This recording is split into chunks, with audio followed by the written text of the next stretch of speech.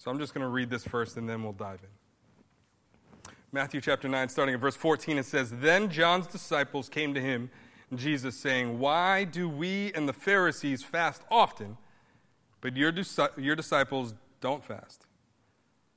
Jesus said to them, 'Can the wedding guests be sad while the groom is with them? The time will come when the groom will be taken away from them, and then they will fast. No one patches an old garment with unshrunk cloth, because the patch pulls away from the garment and makes the tear worse. And no one puts new wine into old wineskins. Otherwise, the skin bursts, the wine spills out, and the skins are ruined. No, they put new wine into fresh wineskins, and both are preserved.'" Dearly Father, we come before you again today, just in need for you to move, for you to be living and active in your word, for you to penetrate our heart, soul, and mind and strength. We ask that you would be poured out this morning and nobody else. That pride would have no room, that guilt would have no room, that our own expectations would have no room, but you would fill this place this morning in such a way that we walk away knowing that you moved, not just in the lives of other people, but in our own. Lord, help us to see you and hear you this morning. In Jesus' name we pray. Amen. Amen. So like I said, there's a lot of similarities, and one thing that's interesting to know going into this, we're going to call this the pretext context. So both in all three, Matthew, Mark, and Luke, there's a pretty similar structure of the events that take place before Jesus has this encounter with the Pharisees and the disciples of John. And hear them here. They're kind of in different orders. And what I found remarkable is normally, at least for me, if I were to choose Matthew, Mark, or Luke, or even John to get information, I would normally go to Luke. Luke, we know, is documented that he was like he wanted to write every detail down. He was the one that wanted all the most information, went to the eyewitnesses, went to the secondhand, went to everybody to gather all of it. But in this particular case, Matthew gives a little bit more information. So I thought that was similar. Interesting. So all three of them, in a similar order, they have Jesus doing these miracles. The man cleansed of leprosy. There is Jesus healed at Capernaum. That was with Peter's mother-in-law. We have Jesus talking about the cost of discipleship. And what's interesting is this is just, I believe it's just in Matthew, the Jesus calming the storm. This is, if you're new to this is Jesus actually controlled nature. Okay? We have the demons driven out by Jesus. This is, some call it the demoniac. What's interesting is I always thought it was just one guy that had this legion of demons, you remember, where he runs out of the cave naked, and the demons in the guy address Jesus and say, what are you doing here? What are you going to do with us? Don't kill us, send us into the pigs, and then they go into the pigs, and then they go over the cliff. I always thought it was just one guy, but in Matthew there's a different recording of more than one guy. Look that up yourself. I'd love to go into it, but we can't. Jesus heals the paralytic, and he also, this is where he forgives the sins of the man that kind of blows the religious leaders back. And then all of them, just before this parable of the wineskins, is the calling out of Matthew. So we have all of these miracles, all of these things that would blow people's minds, and then we have the call of Matthew. I'm going to read Matthew 9 for you. It says, as Jesus went on from there. So, again, miracle after miracle after miracle after miracle. And when Jesus went on from there, he saw a man named Matthew sitting at the tax office. And he said to him, follow me. And he got up and followed him, while he was reclining at the table in the house. So first of all, Matthew's called out by Jesus. We don't have any hesitation recorded. Do any of you hesitate with Jesus? Ever? So he doesn't know this guy. Calls him out. Okay, why not? And then now the next verse it says, while he was reclining so he got super comfortable with Jesus really quick. I mean, I'm sure there's a timeline between being called and this dinner taking place, but here in Scripture, we just have the recording right there. And now he's chilling at his table in the house. And many tax collectors and sinners came to eat with Jesus and his disciples. When the Pharisees saw this, they asked his disciples. They didn't ask Jesus. They asked his disciples, why does your teacher eat with the tax collectors and the sinners? Now, when he heard this, Jesus, he said, it's not those who are well who need a doctor, but those who are sick. Amen. Go and learn what this means. I desire mercy and not sacrifice. For I didn't come to call the righteous, but the sinners. Now, for Jesus to call out Matthew, Levi, this would have been absolutely audacious at best. So that sometimes, maybe you've ever been part of a team or leadership or something, and you want more people, you want more leaders, you want more people part of your group, your team, sports, whatever. So you want the cream of the crop. And sometimes, if there's a leader, someone that picks somebody that you would not have picked because you don't see the potential that they see in them, but you're like, maybe give them the benefit of the doubt, right? That happens, right? The underdog. We love an underdog story. This is not that. This is picking somebody that has no arms and no legs and still picking them to be part of the team. The audaciousness of calling out Matthew, who his job, being a tax collector, it was socially acceptable to hate tax collectors. Anybody, doesn't matter if you're religious or not, you can hate, that's okay, we get it, we don't like them either. Okay? And for Jesus to call out Matthew, mind-blowing. For Matthew to say yes was mind-blowing. So okay, we're getting to the context. All of these miracles take place. People getting healed. Demons. Remember the demoniac? They were called legion because of how many they were in that were in one person or a couple of people. Jesus healing, casting out demons, saying no storm, and all of these can't even explain it. And then he does something in a different category of mind-blowing. But what the Pharisees, the disciples of John, the scribes just before, what they were concerned with wasn't these mind-blowing miracles. Wasn't that Jesus called this guy to be one of him, but it was all the other people Jesus was eating with. And then as we see, they talk about fasting.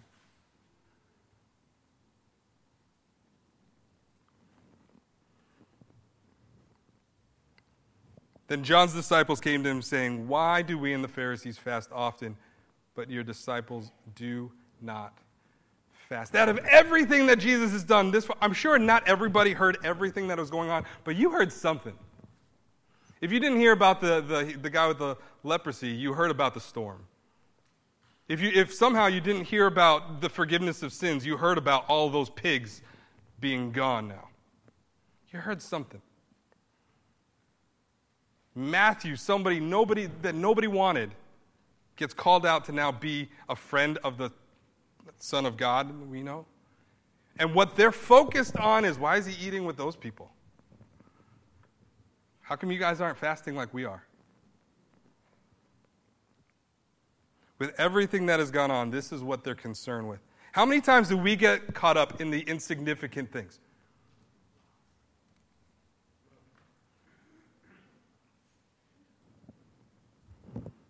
I don't want to answer that. God can be in our midst. He could be ministering to hearts, minds, and souls, especially in those that are desperate for him. And our response is, why do I have to clean that up? Well, they didn't ask my opinion.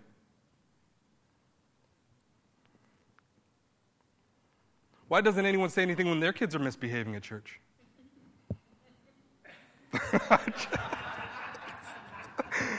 Oh. How come they didn't ask someone else to help with that? Who put them in charge of that? Look at what they're wearing. What? Church. is our defining quality, if you had to pick one, would it be that when God's here, we're fully focused on God? Or that we like getting caught up in the things that really don't matter right now? I don't know.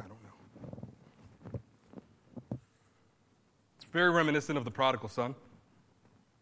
When this amazing work happens, and this son who has blown everything now has a new perspective and a new eye, is humble, comes back to the father, and the brother's like, well, what about me? Church. How many times when God's moving do we think, well, what about me?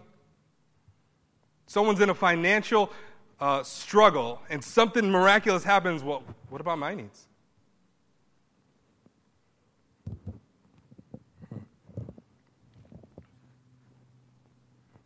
Now, when this parable is talked about, it's mostly talked about with fasting, and we're going to talk about fasting. I don't think it's going to be it's our main point, but we're going to talk about it because it's important. All of this, and for whatever reason, this is what they're focusing on. It's not a bad thing. It just might not be the best thing. And before we continue, there's a difference between fasting, commanded fasting, and voluntary fasting. Now, there was really only one day of the year where fasting was commanded. I didn't know this. I thought fasting was always commanded, and then we just stopped doing it. Okay, there was one day of the year in the Mosaic Law, the Day of Atonement. That was the only time fasting was commanded, and this was nationally recognized among God's people and was appropriated for a time of remembrance, pleading to the Lord. That's commanded. Just one. That was just one day.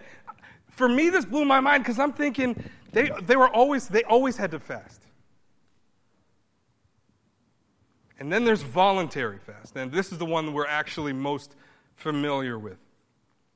Now, with a voluntary fast, there's groups of people, like we see here, like the Pharisees, groups that instituted this themselves.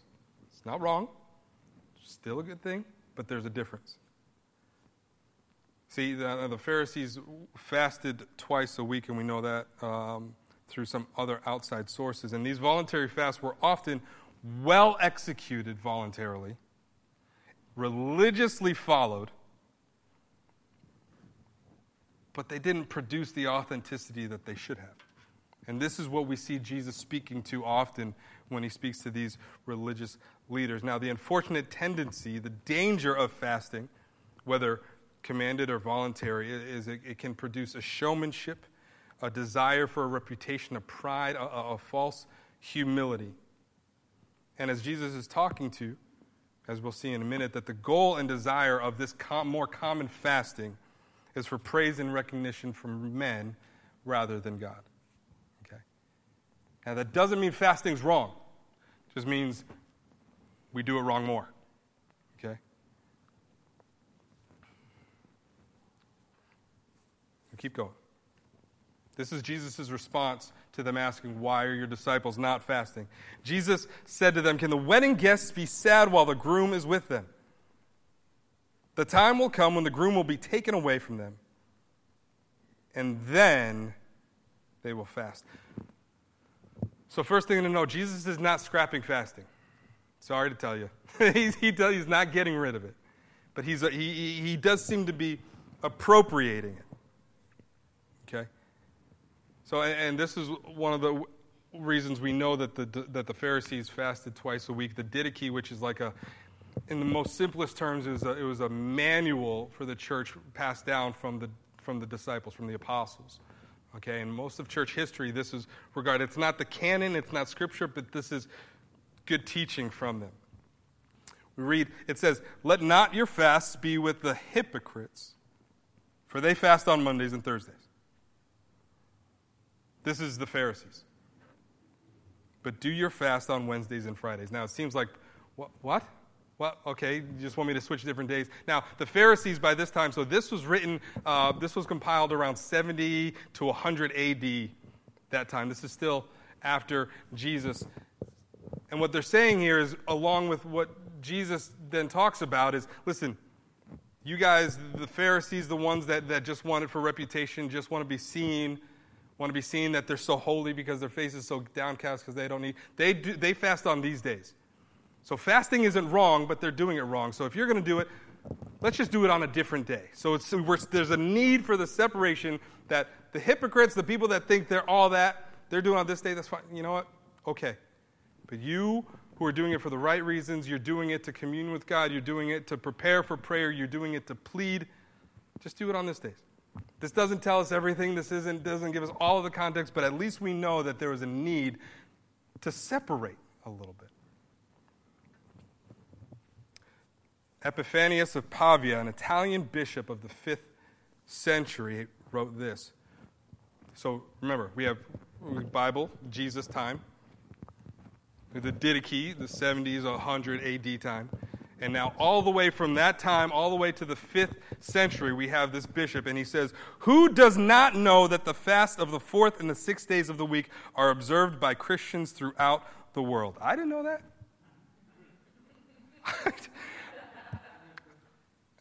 So even all the way to the 5th, it was, who doesn't know that? Me neither, yeah. Those days, which we just saw in the Didache, all the way back hundreds of years before, it says, no, don't fast when they fast. Fast on the 4th and the 6th day. And he's saying in the 5th, who doesn't know? This is what we do. Is that what we do? So even there, so this is a big drawn-out way to point out Jesus is not saying don't fast.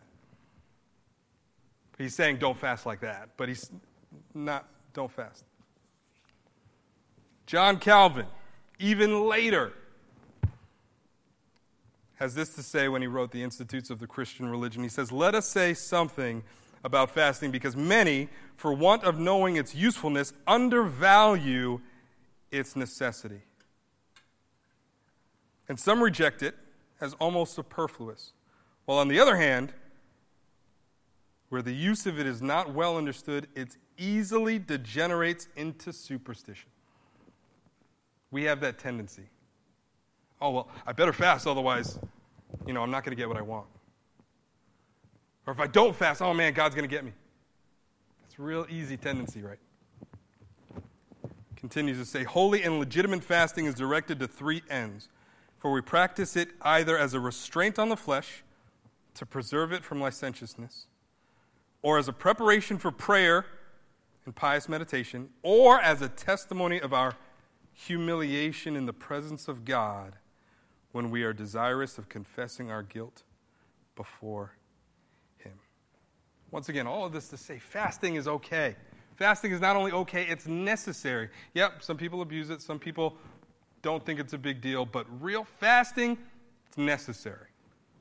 Now, these quotes that I put, I would like to say I just scoured all of the books that I have to find them all, but these are very common in talking about these passages, these quotes, to show the point that if anybody walks away today saying that I said or Jesus said fasting, we don't need to do it, it's meaningless, you weren't listening. Like, fasting is important, and that's a red flag for me, because I haven't regarded it that way. I'm all good if we want to take a season, like we take the month of on Wednesday, forget breakfast. I don't eat breakfast anyway, I have coffee. Yes, I can do that. But regarding it as a regular practice for these purposes that keep me and God and without other people seeing, not worrying about what other people think, but it's really that discipline and that love for what God would do through the fasting, I'm guilty.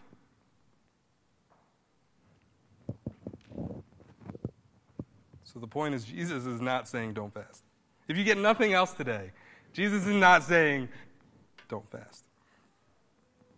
So what Jesus does here is he kicks off his response to them asking about fasting with a sense of newness.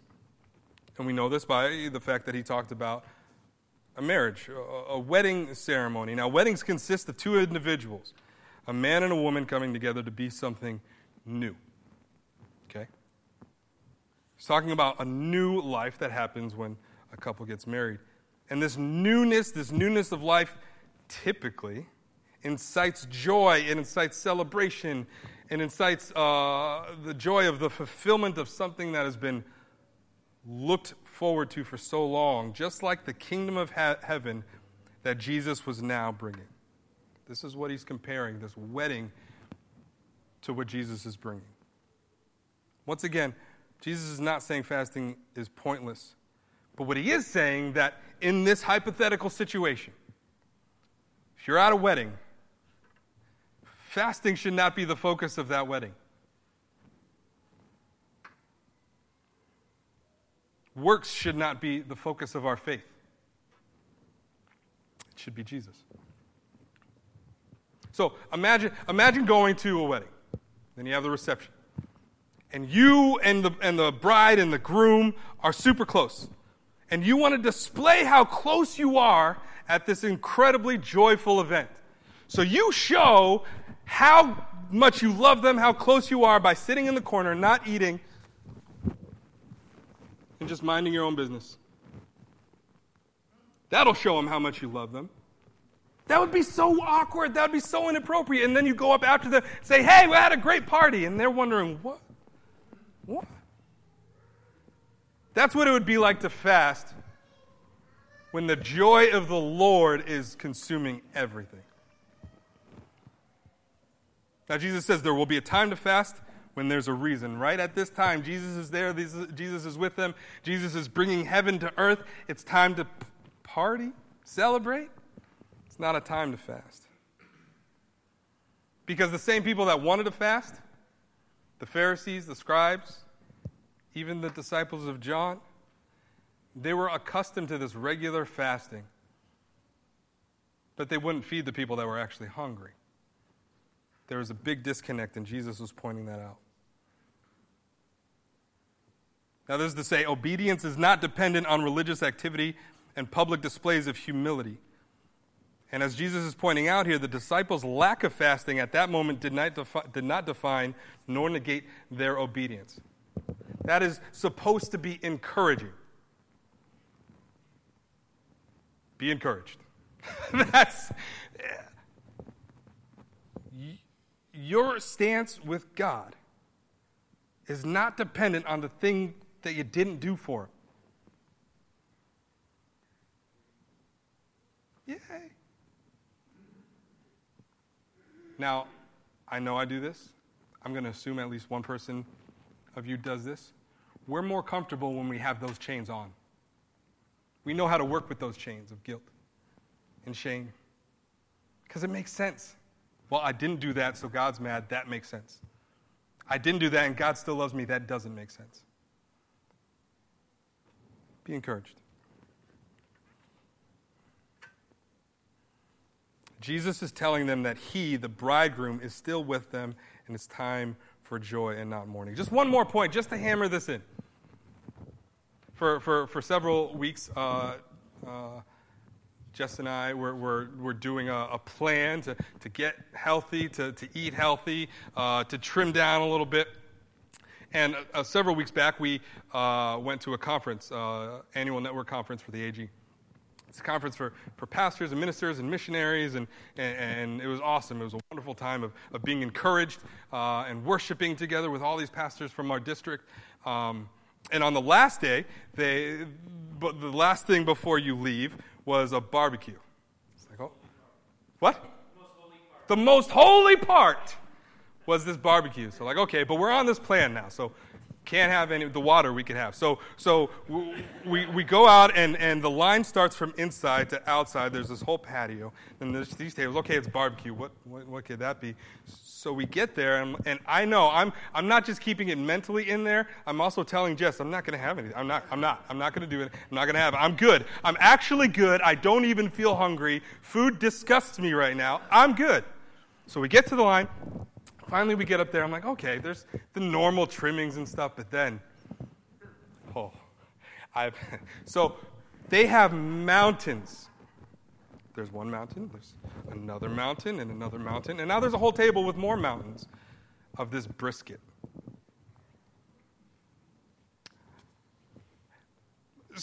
So I successfully got past one tray. And then I get to the next one. Like my plate is empty. I have a napkin and a fork, and I'm good. And then I've been talking, like, it's a long line. I've been talking for like 3 minutes with my wife. I'm good. The second I get to that, I'll have that. Church, I tell you, that was not the time to fast. And I don't regret a second of it. Oh my gosh. It was the most tender. There's the fat in there, and I never eat the fat, but the fat just it was a church. It was good to be a pastor that day, I'll tell you what. It was not the time to fast. It was not the time to just walk away and ignore the joy that was sitting in that tray. I'll tell you. All right, it's enough of that. Oh yeah, here's that.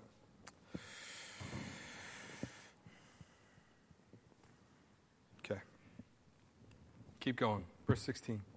No one patches an old garment in unshrunk cloth, because the patch pulls away from the garment and makes the tear worse. And no one puts new wine into old wineskins. Otherwise, the skins burst, the wine spills out, and the skins are ruined. No, they put wine into fresh wineskins, and both are preserved. Now, this is a big asterisk right here. Okay? No one has the exact pinpointed interpretation of this text. Jesus didn't give it. There's some parables where right after they're like, the disciples, hey, what was that? What was that? And he'll explain it to them. He does not do that here.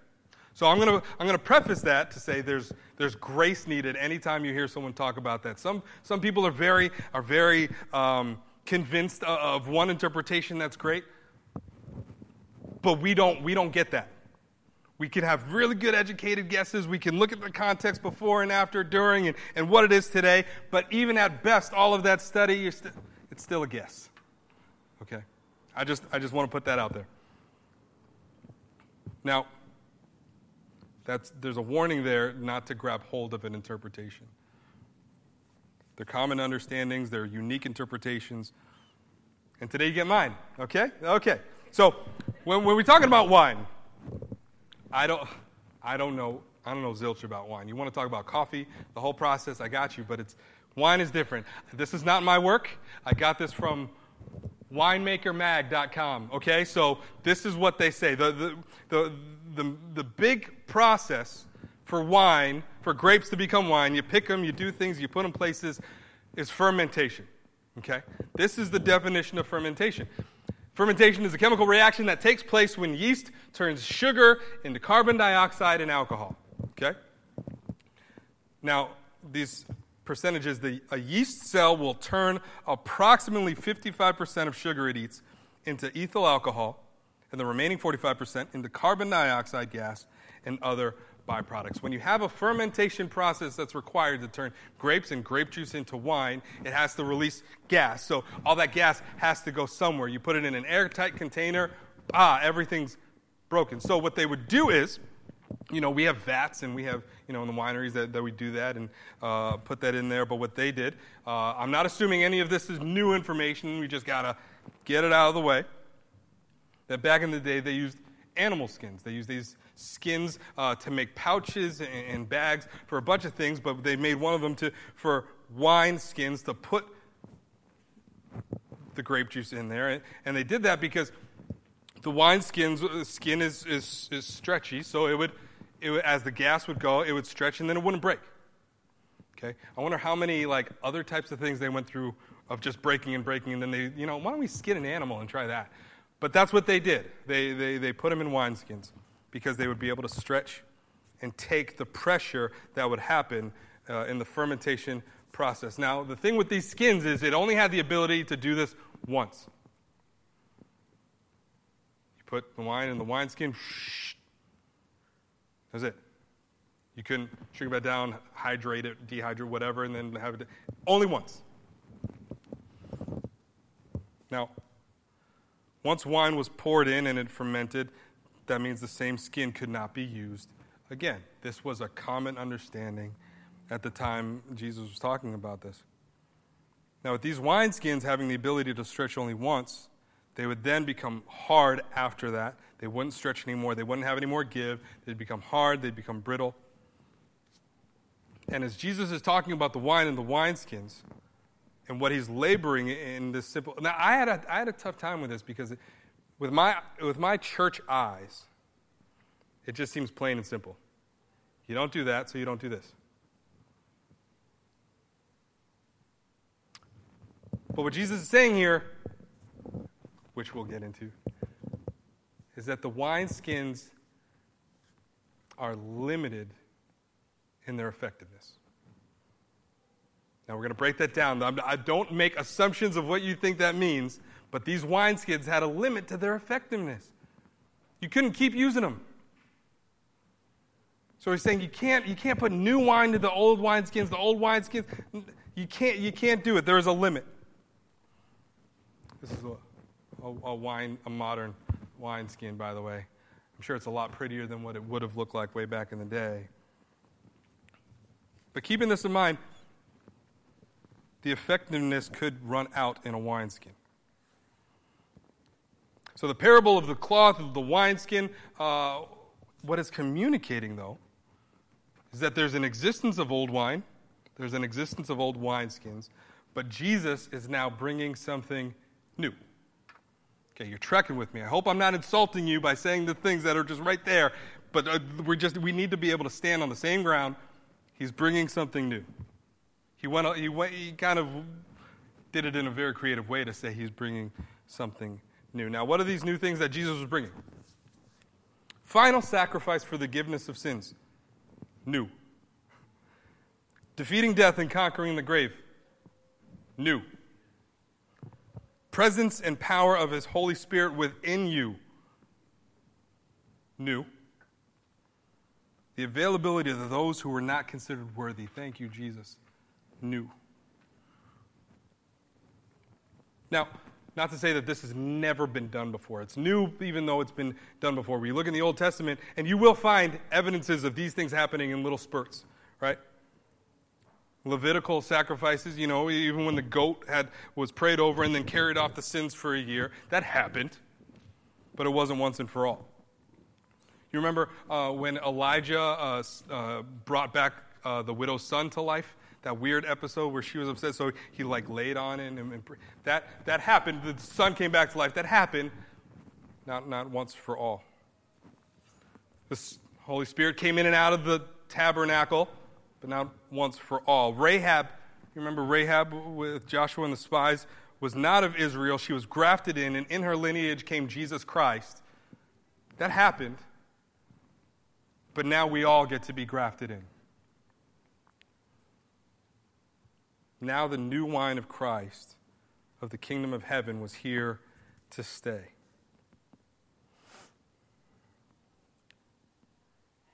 So here's the thing, what Jesus is talking about and getting to, that the newness that he's bringing, the new thing that's going on, the new wine, it can't fit into the old wineskin. Now what we haven't done yet is pinpointed and talked about, what is the new wine? What is the new wineskin? What's the old wineskin? We'll kind of try to get there. But what he's saying is that the new that he's bringing, that he has, it can't fit there. But at the same time, he's not saying get rid of that. Jesus in this parable isn't saying, why do you got a bunch of old wineskins lying around? That's what I would think. If it's used, you can't use it, get rid of it.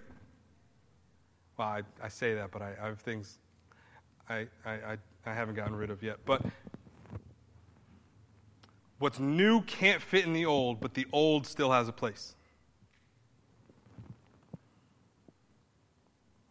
He didn't disregard the old. But what he's saying, if you try to combine the new with the old, you're going to wreck them both. The old garment, if the patch is put on it, it's still... The reason why you're putting a patch on it is because you know that there's still some life in those jeans. Now, I don't make my own patches, but I've done this where I bought those iron-on ones. I haven't sewn it because who has time for that? But if you've ever put a patch on a pair, I like some jeans. I don't want to go through that whole process of buying new ones. But those ones, they still have life if there just wasn't a giant hole in the crotch. They'd be so awesome if there wasn't a rip going all the way down the side. You still want life out of them. So Jesus is not disregarding the old wineskin. But what he's saying is you can't have the new and the old. So what that tells me, as someone who's grown up in the church, that might be younger than some of my older pastor friends, is that even though you want the new and can get the new, that does not mean get rid of all of the old. Now, what Jesus taught and what he brought couldn't fit into the religious checklists of practice and rituals, nor could it be confined to one group of people. Hallelujah. But there is a place for the old wineskin, for the traditional, for all of that that has stood the test of time, that has been preserved for that season. Just like we can't just get rid of hymns, there's still a place for the old wineskins.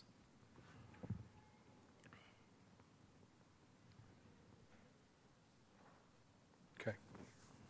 Now, as we're finishing up here, there's a couple causes for concern, a couple categories. Now, we're talking about wineskin, old. Now, I understand we haven't talked about what the new wine and old wine. I understand that. Just keep following with me.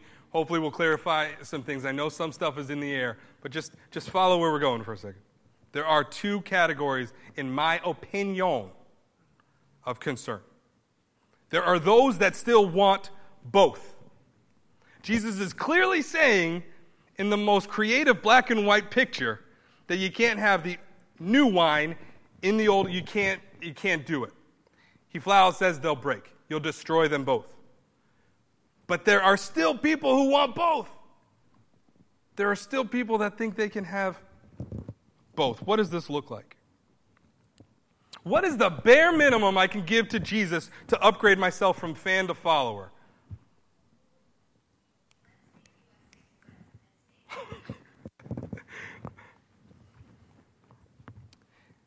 See, after chatting with the Samaritan woman, Jesus says, this woman that had multiple lovers but no husbands, he tells her, sin no more, right? He says, stop.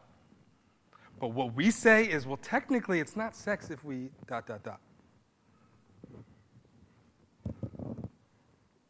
Technically it's not cheating on our taxes if we ... Technically it's not gossip if we ...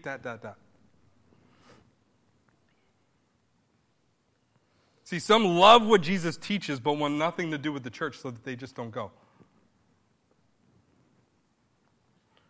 We want to be a light, we want to be evangelistic and a beacon in our community, but we want to make sure that that person, that kid, that group doesn't get too close because they don't share the same values as we do.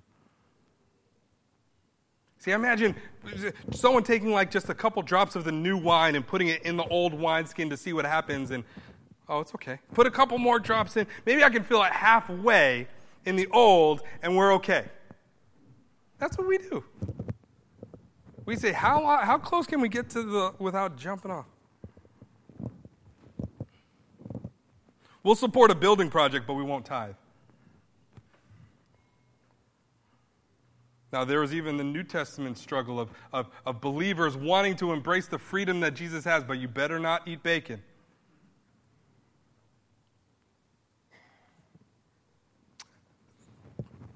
I would say, unfortunately, those people are still around.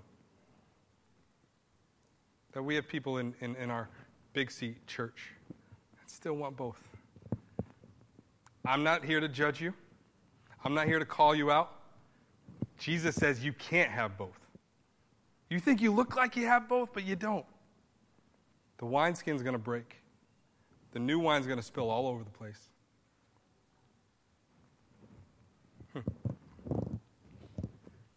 Then there's a second category for concern.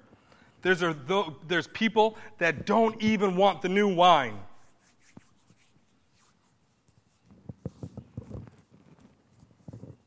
This crowd sees Jesus and true discipleship as disruptive rather than transformational. And this crowd does still exist. Why does this crowd still exist? Because the predictability and unobtrusive nature of religion is safe. It's comfortable, and it can be done in your own strength. If you have a chart, okay, I prayed that time today, that time today, I helped one person, you can manage that. Well, I gave just enough that's technically 10% right down the middle. Bam! You can manage that.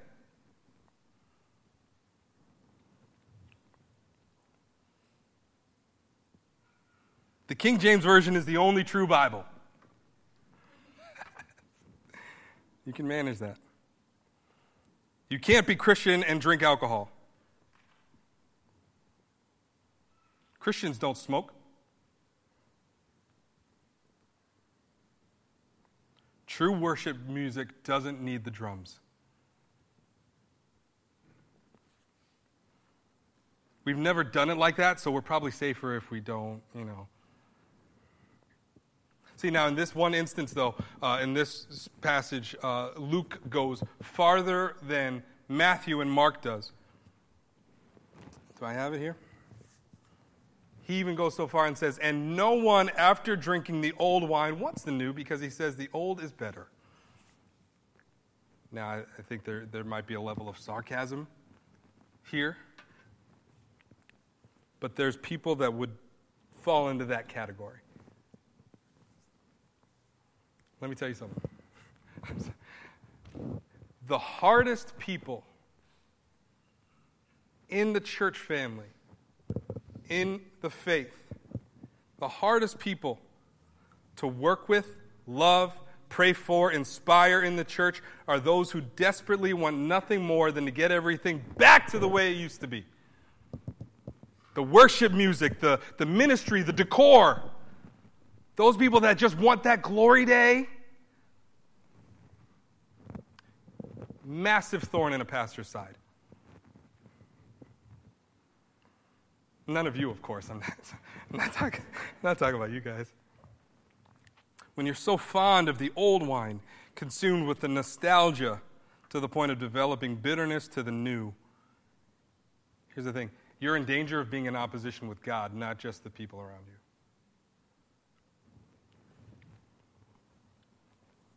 Now, I feel the need to be clear. We're not talking about these foundational doctrinal truths that we see in Scripture. There's no new revelation, okay? There's no new Messiah. All of that stuff is not what we're talking about, okay? We're talking about, like fasting, we're talking about the practices that hold up or confine the new one of the gospel, the kingdom of heaven.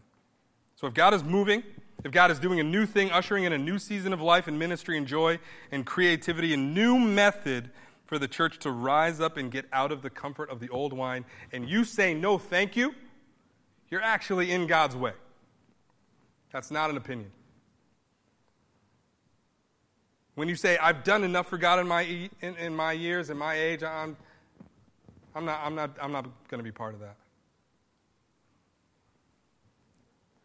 Remember in Matthew 12, Jesus says, anyone who is not with me is against me. Anyone who does not gather with me scatters. I am boldly professing to you, I believe that can apply here. There's no neutral ground. In the 70s, some say it started in the 20s, 1730s, 1740s, 1720s, that whole area, something really big happened. The Great Awakening. And this came about in the era of enlightenment and secular rationalism. It was at the height of every aspect of the culture. Okay? God was doing something. God was responding to all of that with the Great Awakening. People were getting saved.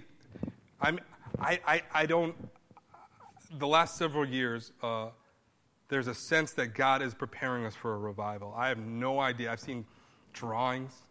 There's movies. What would it look like for someone to be preaching in the Spirit of the Lord and then thousands of people falling to their face, weeping, crying out to God, repenting, being filled with the Holy Spirit, going into their neighborhoods and communities and jobs, and radically saved thousands and thousands and thousands. I don't know what that would look like, but that's what was happening. One of the key people for that was Jonathan Edwards. Okay, our own ambassador from Massachusetts. He was interviewed and asked to come speak in places like Yale and Harvard about what God was doing. And I would expect something to stick out like, man, everything I touch turns to God. Like God's just growing everything, and everything's worshiping God. But one of the things that he was very clear about over and over again was the fact that churches and pastors continued to shut their doors to the revival that God had started. There were churches that shut their door to Jonathan Edwards. Imagine being a pastor later and thinking, I messed up. There were pastors and churches that did not want the new wine of the Great Awakening. They didn't want it. They didn't need it. They're comfortable. My version of God and religion and Jesus, that's what works for me. That's all I need. Just this little bubble.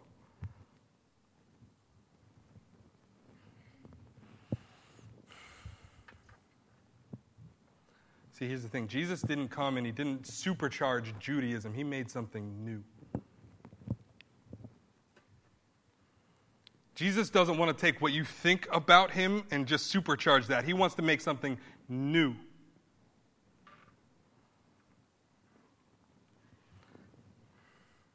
The new wine of the gospel shows the cracks in the old wineskin. It won't fit.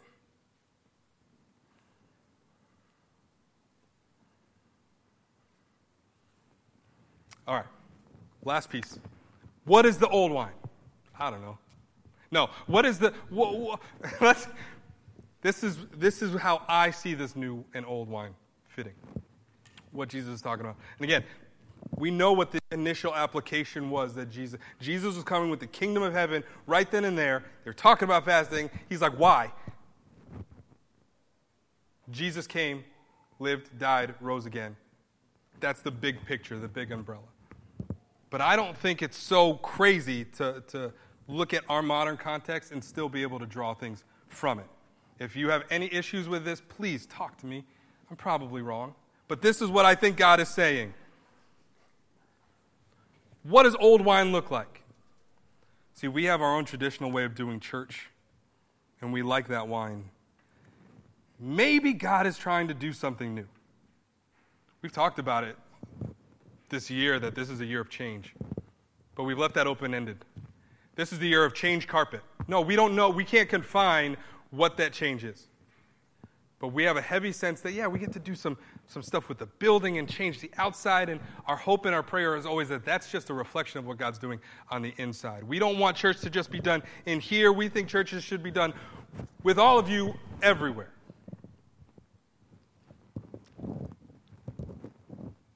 Old wine is expecting unsaved, unchurched, unrepentant people to show up on a Sunday, hear a powerful message, submit to the Lord during an altar call, be exclusively discipled by the pastor, while you have little to no involvement in their spiritual growth and development. That's old wine. Engaging your brothers and sisters in Christ on Sunday mornings alone with no desire to grow with them. It's old wine.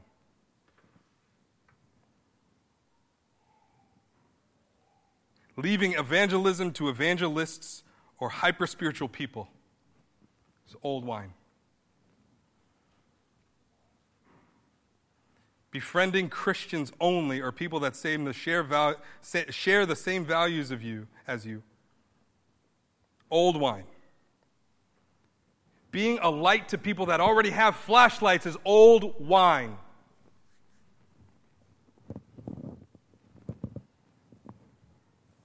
See, Jesus earned a reputation. He was a friend of sinners. So much so that the religious hoity-toities thought he was one of them.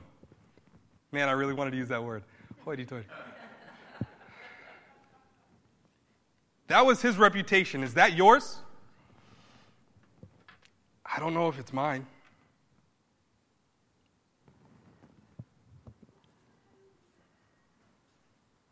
Separating your home life from your church life, from your hobby life, from your work life is old wine. Designating missions for a specific 2-week trip in the year is old wine. Discrediting evangelism that doesn't include a full gospel presentation and a track. Old wine. Staying silent or neutral on issues the Bible is clear about is old, stale, disgusting wine. Demanding change in the church without investing prayer or being part of it is old wine.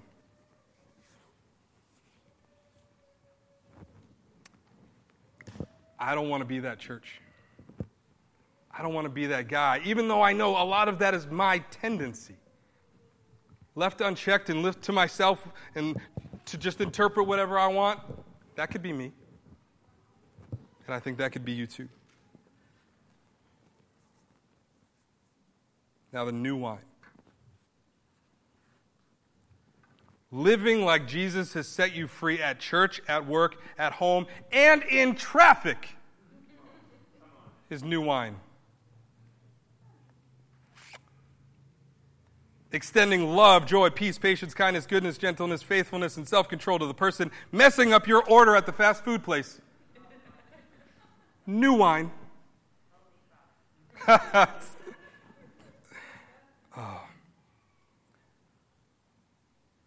Oh. Loving the people that talk about you, didn't invite you somewhere, had a drink of alcohol, smokes a cigarette, swore that one time. Loving them anyway is new wine. Seeing yourself as a disciple or a missionary at every staff meeting is new wine. Looking for and expecting God to use you outside of these 4 walls is new wine. Being friends with sinners on purpose is new wine. I'll do a quick story. Please, please, please. This is not about how awesome I am. This has nothing to do with me because I just like coffee. That was it, okay? When we first came to the Cape, I was working at a Starbucks in Dedham because we were still going to school, driving back and forth. But when we were finally fully on Cape, I transferred to the Starbucks here in Hyannis. And the reason why wasn't for financial gain.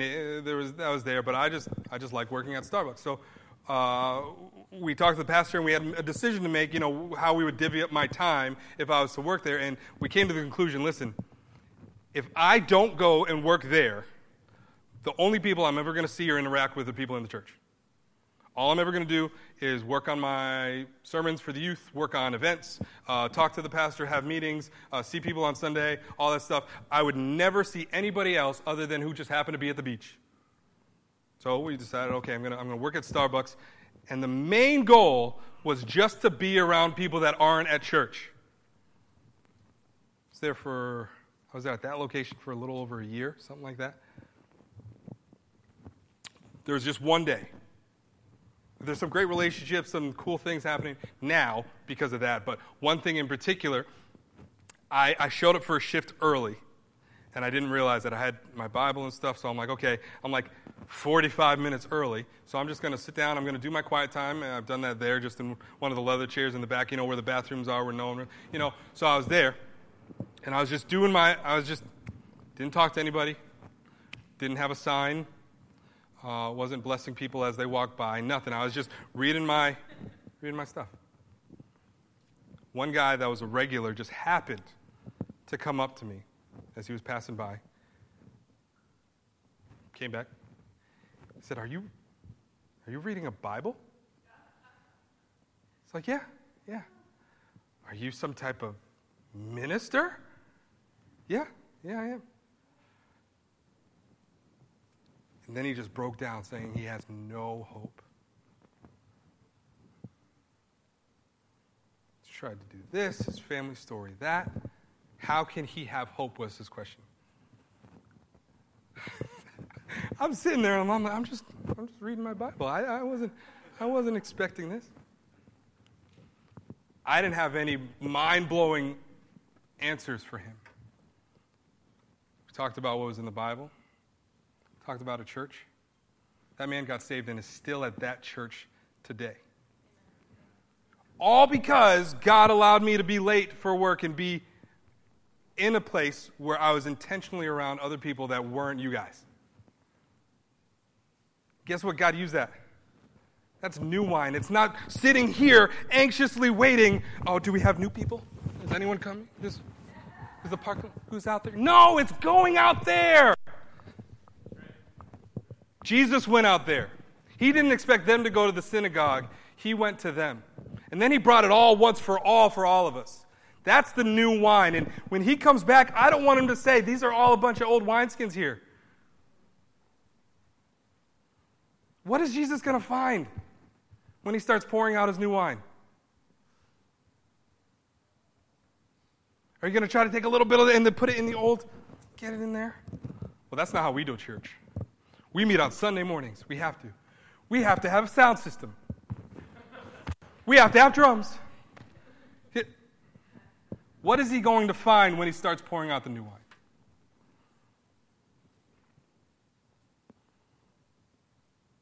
Is he going to find that we've outlived our usefulness? That we have no elasticity? That we can't handle the pressure of the new wine? That we can't take going out there and just living, thinking that someone might be thinking something bad about us? Oh, I would never bring my family there. They don't believe the same things we do.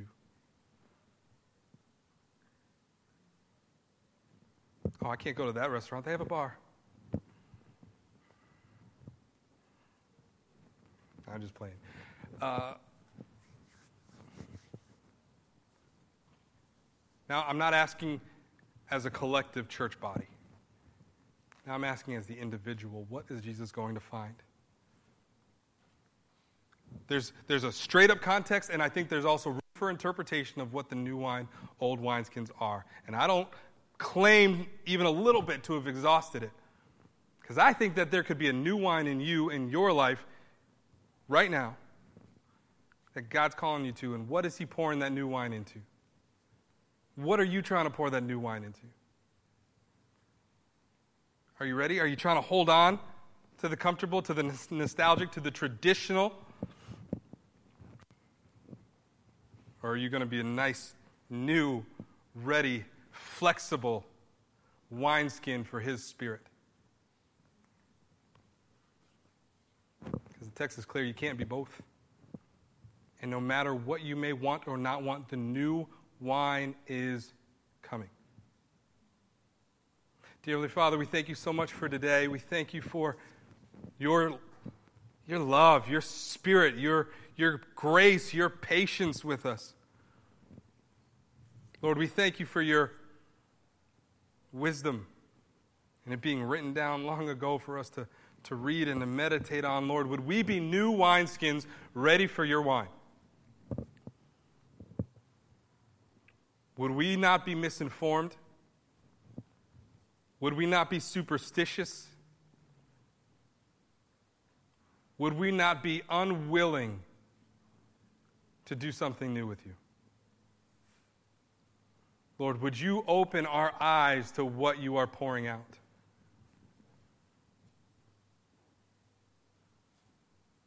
Lord, would you give us the ability to handle the pressure that's coming as your kingdom is moving? As you have a desire for those outside of these four walls, would we have a desire for those outside of these four walls? As you use your own Son and put him in the middle of a sinful, dark world, made him friends of the darkest people for your name, would you bring us to a place where we're willing to do the same? Lord, would you make all of us ready for your Spirit to move outside this room?